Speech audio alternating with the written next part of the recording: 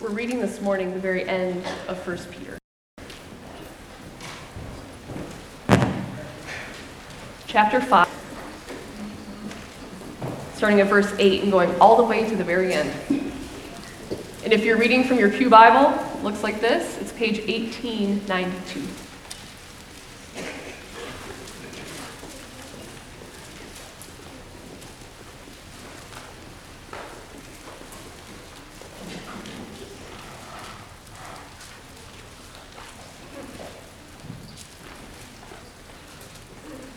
And as we come to Scripture, as we come to God's Word, let us pray for the Holy Spirit's guidance. Please pray with me.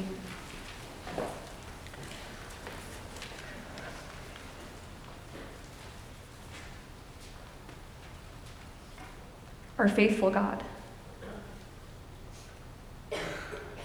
we thank you for your Word.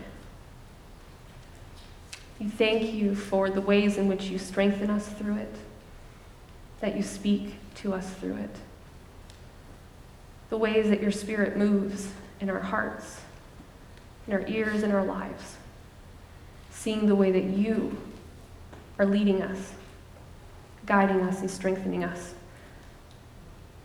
enabling us to be more and more like your Son, our Savior, Jesus Christ. So as we come to your word this morning, may we be open and ready to receive what your Spirit is saying to us. It's in the name of Jesus that we pray. Amen.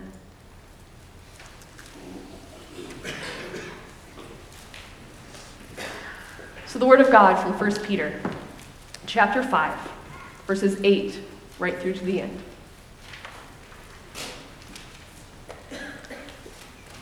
Be self-controlled and alert. Your enemy, the devil, prowls around like a roaring lion, looking for someone to devour. Resist him, standing firm in the faith because you know that your brothers throughout the world are undergoing the same kind of sufferings. And the God of all grace, who called you to his eternal glory in Christ, after you have suffered a little while, will himself restore you and make you strong, firm, and steadfast. To him be the power forever and ever. Amen. With the help of Silas, whom I regard as a faithful brother, I have written to you briefly, encouraging you and testifying that this is the true grace of God. Stand fast in it. She who is in Babylon, chosen together with you, sends you her greetings, and so does my son Mark. Greet one another with a kiss of love. Peace to all of you who are in Christ. The word of the Lord.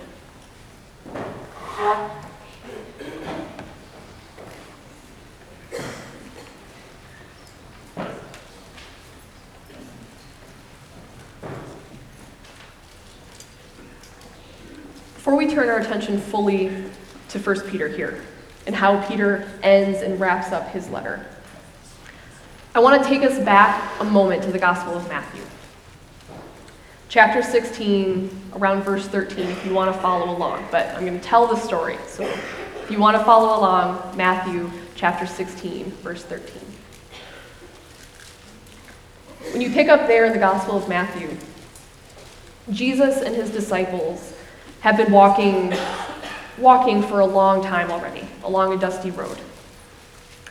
And they stop to rest for a little while before continuing on. Give their feet a rest, take a breather. And they're somewhere on the outskirts of Caesarea Philippi. They're not really quite sure where they are because the road has been lonely for quite some time. And they've been lost in their own thoughts. Because the disciples are still wondering and pondering and processing the last tussle that Jesus had with the Pharisees. How authoritative he was with them. And before that, they're still wondering and processing how Jesus had taken 7 small loaves of bread and broke them, and broke them, and broke them, and broke them, until he fed 4,000 people from those 7 loaves. And the disciples are still thinking even back before that moment when they were in their boat on the water and Jesus came walking toward them. And they sat there frightened, rubbing their eyes. They're going along the road, wondering just who Jesus is. How do they make sense of all that they have seen and witnessed together as his disciples? And they're sitting there on the side of the road with their tired feet and their uncertain thoughts. And Jesus asked them a question, as if he could read their minds. Who do people say the Son of Man is? And the disciples looked around at each other, wondering how to answer. So they start tossing a few answers out. Well, some say John the Baptist, but others, they say Elijah. Then there are others who say you're Jeremiah, and then there's others who say the Son of Man has to at least be one of the prophets. Ballpark guess. And then they continue to toss questions or answers out to the question, who's the Son of Man? And then Jesus clarifies his question for them. What about you? Who do you say I am? As if Jesus knew that on that long walk, they were wondering and uncertain and trying to make sense of all that they were seeing and learning and living as followers of him. Could he really be the Messiah? We hope he is, but is he? Is he just a prophet? Is he just a rabbi? Who is this man we follow? And then a clear, strong voice pierces their uncertainty and says, with confidence, you are the Messiah. You are the Son of the living God. And that's Peter's voice. That's Peter's statement of faith, his profession of faith. That's Peter's certainty. You are the Messiah, the Son of the living God. And Jesus turns to Peter, says, "Blessed are you, Simon, son of Jonah. For this was not revealed to you by flesh and blood, but by my Father in heaven. And I tell you that you are Peter." Before this, Peter was not his name. He was Simon. Jesus gives him a new name and says, "I tell you that you are Petros, rock, Peter. And on this rock I will build my church, and the gates of hell will not overcome it." That moment changed Peter's life. That conversation changed Peter's life. That profession of faith changed Peter's life. Right there on the side of the road, somewhere in the countryside of Caesarea Philippi, Peter was changed. He didn't just get a new name, he got a whole new purpose. He was no longer just a former fisherman who was following a rabbi along some dusty roads. Simon, now Peter, was a witness to the life, to the teaching, and eventually to the death and the resurrection of the promised Messiah, the Son of the living God, the Christ. And it's from that life-changing moment on the side of the road after a long journey that Peter lived a whole life of faith full of ups and downs that brought him to being the pastor who wrote the letter that we have been traveling with and learning from for the past few weeks. Because the Peter who forbid Jesus any talk of his suffering is now the Peter, now the pastor, who instructs others how to suffer like Jesus. The Peter who fell asleep in the Garden of Gethsemane on the eve of the death of his Lord is now the Peter who tells us in this letter 3 times, be alert, awake, be awake. The Peter who lashed out with a sword in hand against those who came to take Jesus away is now the same Peter who encourages others to do good to those who persecute you. And the Peter who denied Jesus 3 times in the darkest hours of Jesus' life on earth is the same Peter who now, as a pastor, here at the end of 1 Peter, encourages Christians to stand firm in their faith. Same Peter. And as Peter draws his letter to a close, to his brothers and sisters who are suffering, who have been enduring many trials, a letter that was meant to encourage and uplift them, to give them hope in the midst of what they are going through, in the midst of their own darkness. Pastor Peter closes with one final exhortation. Be alert and of sober mind. For your enemy, the devil, prowls around like a roaring lion, looking for someone to devour.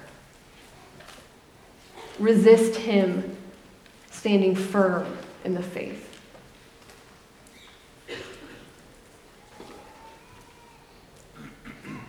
As Peter ends his letter, as Pastor Peter ends this letter, he puts their suffering and their trials in a bigger context than he has dared to do before. Because so far, Peter has talked about the sufferings of his readers at the hands of non-Christians, of their non-Christian family members and co-workers and government officials, former friends. These are the ones who have belittled them and bullied them, who have beaten them and killed them. But Peter says, they are not your enemies. Those who beat you and kill you and bully you and belittle you, though they are not your enemies. Remember who the real enemy is. Remember that your enemy prowls around like a roaring lion looking for someone to devour. Remember that your enemy, the accuser, stalks you, waiting for an opportunity to tempt you into sin just when you might fall. And if that doesn't work, then ramping up the persecution that is heaped on your head in order to break you. Remember that your enemy wants to swallow you whole.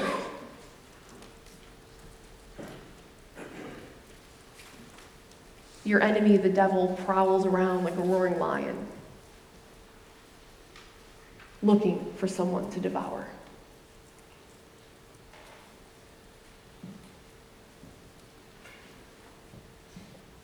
The enemy. Does that make you slightly uneasy? C.S. Lewis, in his book, The Screwtape Letters, lays out a very modern danger of talking about the enemy, about the devil, about our accuser. Lewis says that there are 2 extremes to avoid. The first extreme is to dismiss the very idea, to abstract the enemy. Because thinking and dismissing the enemy as a creature with horns and a tail and a pitchfork, which is common in our popular culture, well, that's just silly, and we're too grown up to believe anything like that. So we dismiss the entire idea of our enemy, of an accuser, waiting around to devour us. We dismiss it. It's the result of an overactive, silly, childish imagination for people who are not as modern and sophisticated as we are. Lewis says that's one extreme. The second extreme is to get so taken up with the idea of the enemy, with the idea of Satan, that we give Satan credit for everything. For every malady, every sickness, every bad thing, everything that pops up that's not going our way, that's Satan's influence. And that extreme is so dangerous because it makes Satan so much more powerful than he is. So we either make the mistake of never thinking about the enemy, or we make the other mistake of always thinking about the enemy.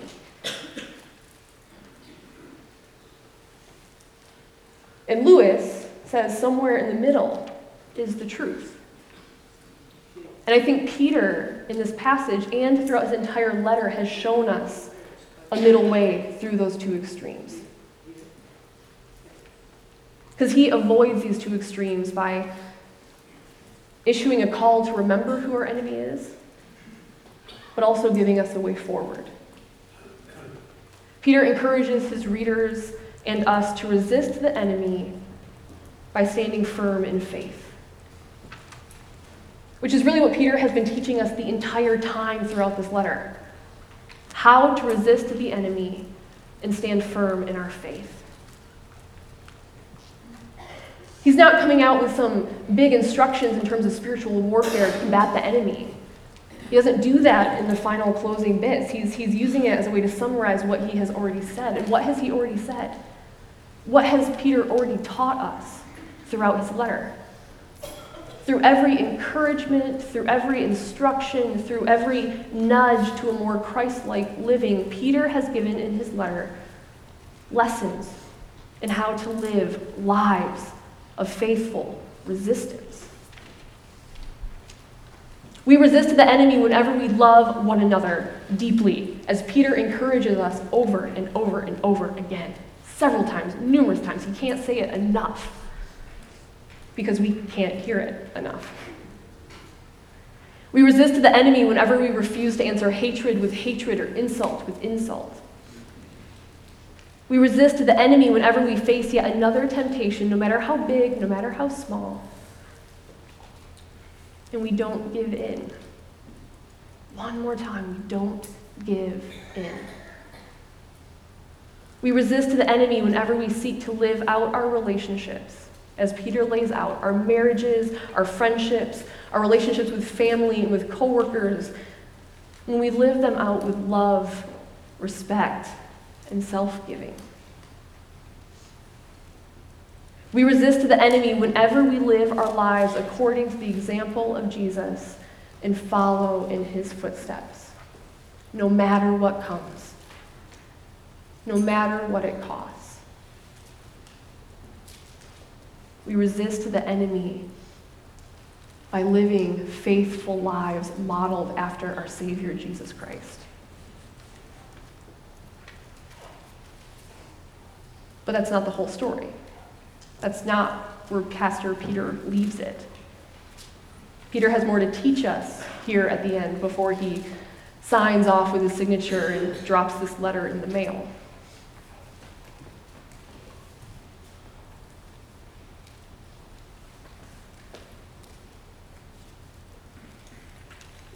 Early on in Lewis's Screwtape Letters, which, if you have never read Screwtape Letters, it's a gem of a book. It's a conversation between two devils.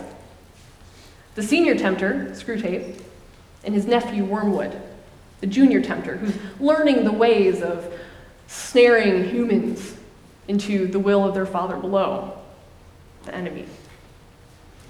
It's a deeply unsettling book to read. Lewis actually said that he was deeply unsettled about how easy it was to write, to get into the mindset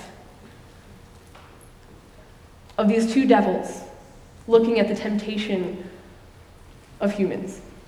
How easy it was to slip into that mindset. He was scared by how easy it was. He actually felt dirty after he wrote it sometimes. Like he had to go take a shower. He just couldn't carry the weight of that kind of darkness. So Screwtape Letters. Towards the beginning of this book, Screwtape, the senior tempter, is teaching his nephew and junior tempter, Wormwood, on the finer points of his human assignment and church attendance. So Screwtape's actually not too concerned that Wormwood's human subject is attending church. He says we can work with that. He instructs Wormwood to keep his human's focus on the small and petty things of being part of a church. He says, keep subject focused on how that one person always sings off key. Keep your human focused on the bad breath of the person sitting next to them. Keep your human focused on the foibles, the sins, and the shortcomings of the people that they sit with in their pews. Keep them focused on what feeds their judgment. Keep them focused on what makes them feel better than the people around them. Keep them focused on the small and the petty. Keep them focused. And then going to church doesn't matter. We can work with that. The warning that Screwtape gives to Wormwood, though, is to never let the human know the power of the church. Never let the human know, or think about, or pray about, or observe the power of the church. Screwtape says, because then they might see the church as we see it and as we fear it. Spread out the church, spread out through all time and space and rooted in eternity, terrible as an army with banners, a spectacle that makes even our boldest tempters uneasy and terrified. Keep them focused on the small and the petty. Don't let them think about the reality, the scope, and the power of the Church of Jesus Christ. Here at the end of this letter, Peter points us back to that deeper reality. Beyond the small and the petty, beyond the foibles and the sins of our neighbors, and he points us to that deeper reality, that truer reality of the church. The vision of the church as a fearsome army of God. Reminding the early Christians that they do not stand alone. Reminding us that we do not stand alone. This is why Peter writes, Pastor Peter writes, stand firm in the faith, because you know that the family of believers, your brothers and sisters throughout the entire world, they're undergoing the same kind of suffering. They stand with you. For those of us who have been traveling with 1 Peter, I hope that when you're reminded that you are a part of a people, that you do not stand alone in this walk of Christian faith, that you are reminded, your imagination is pulled back to what Peter said earlier, that you are a chosen people. You are a royal priesthood. You are a holy nation. You are God's special possession, so that you may declare the praises of him who called you out of darkness, where you no longer live, into his marvelous light. That's who we are as the church. That's where Peter reminds us again and again to live who we are. Did you notice that Peter does not say stand firm in your faith? Did you notice that? It does not say, the exhortation from Pastor Peter is not to say stand firm in your faith. What does he say? Stand firm in the faith. The faith. Not your individual faith, but the faith. Because this encouragement, this call to resistance, is not grounded in the strength of our individual faith. That falters. That weakens. That can be riddled with doubt. It can sometimes be very, very difficult, if not near impossible, to stand firm in my own faith, in your own faith, to do it alone. Stand firm in the faith of Christ's church, the faith of the family of believers throughout the whole world who are undergoing the same kind of suffering, the same challenges as you are, who are doing it with you. That's one of the most beautiful things about saying the Apostles' Creed together. Not just about reminding us of what we believe, but saying it together in one voice with God's people. So that even if I'm in a place in my faith where I can't say it with strength, with power, where my voice falters, I hear others say it for me. Those around me, their voice is strong and confident and filled with conviction, and even in places in which I am weak, others are strong. And their faith carries my faith,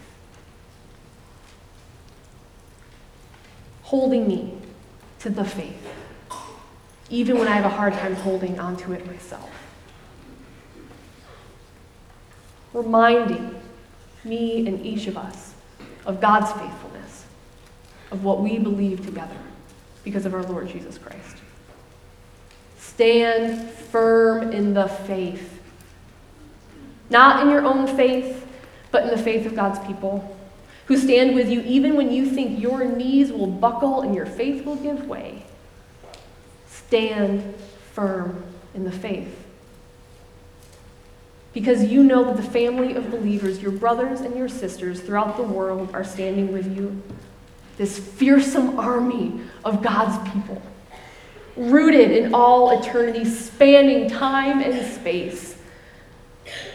Stand firm in the faith.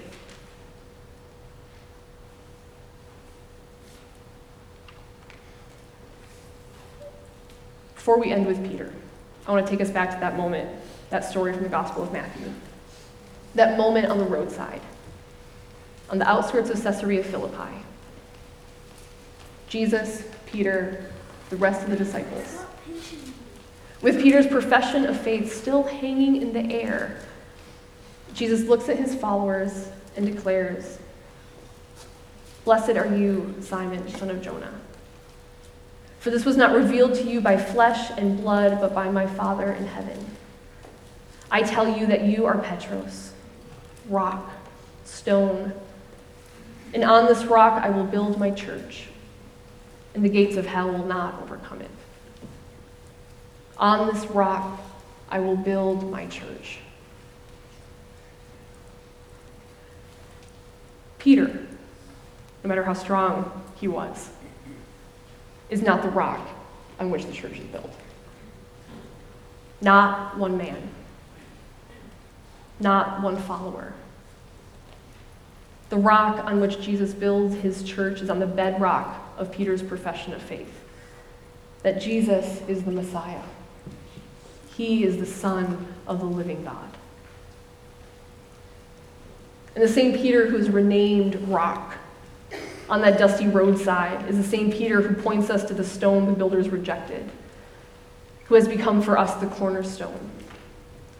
Pastor Peter quoting the prophet Isaiah, "See, I lay a stone in Zion, a chosen and precious cornerstone, and the one who trusts in him will never be put to shame." No matter the circumstances we face, no matter the trials that come, no matter the sufferings we endure, no matter the temptations that come our way again and again and again, no matter the enemy that seeks to devour us whole, our rock stands firm. Our cornerstone will not be moved. And it's the same Peter, the pastor who professed his faith on the side of a road, who reminds us over and over again throughout his letter who we are and whose we are. That we belong, as we sang earlier in the service, in body and soul, in life and in death, to our faithful Savior, Jesus Christ, our rock, our cornerstone, the one who will never be shaken. So, people of God, chosen by God, kept safe in Jesus Christ, our rock, our firm foundation. Hear Peter's words spoken to us this morning.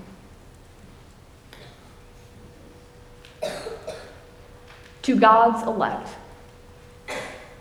exiles and aliens scattered throughout the region of Waterloo, in Kitchener and Waterloo, in Ayr and Baden, Cambridge and New Hamburg, Tavistock and Bright. Those who have been chosen according to the foreknowledge of God the Father through the sanctifying work of the Spirit to be obedient to Jesus Christ, sprinkled with his blood. Be alert and of sober mind. For your enemy prowls around like a roaring lion, looking to devour you. Resist him, standing firm in the faith because you know that the family of believers, your sisters and your brothers, throughout the world are undergoing and facing the same kind of sufferings as you. And here's the promise that Peter leaves his readers with and us with. And the God of all grace, who called you to his eternal glory in Christ after you have suffered a little while, will himself restore you, will make you strong, will make you firm and steadfast. To him be the power forever and ever. Amen. Jesus promises that on this rock I will build my church. And the gates of hell, the power of the enemy, will never overcome it. Thanks be to God.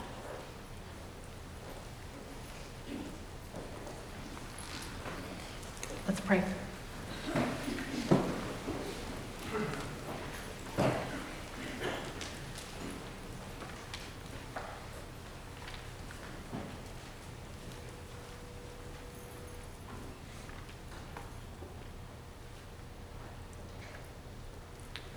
Our rock and firm foundation.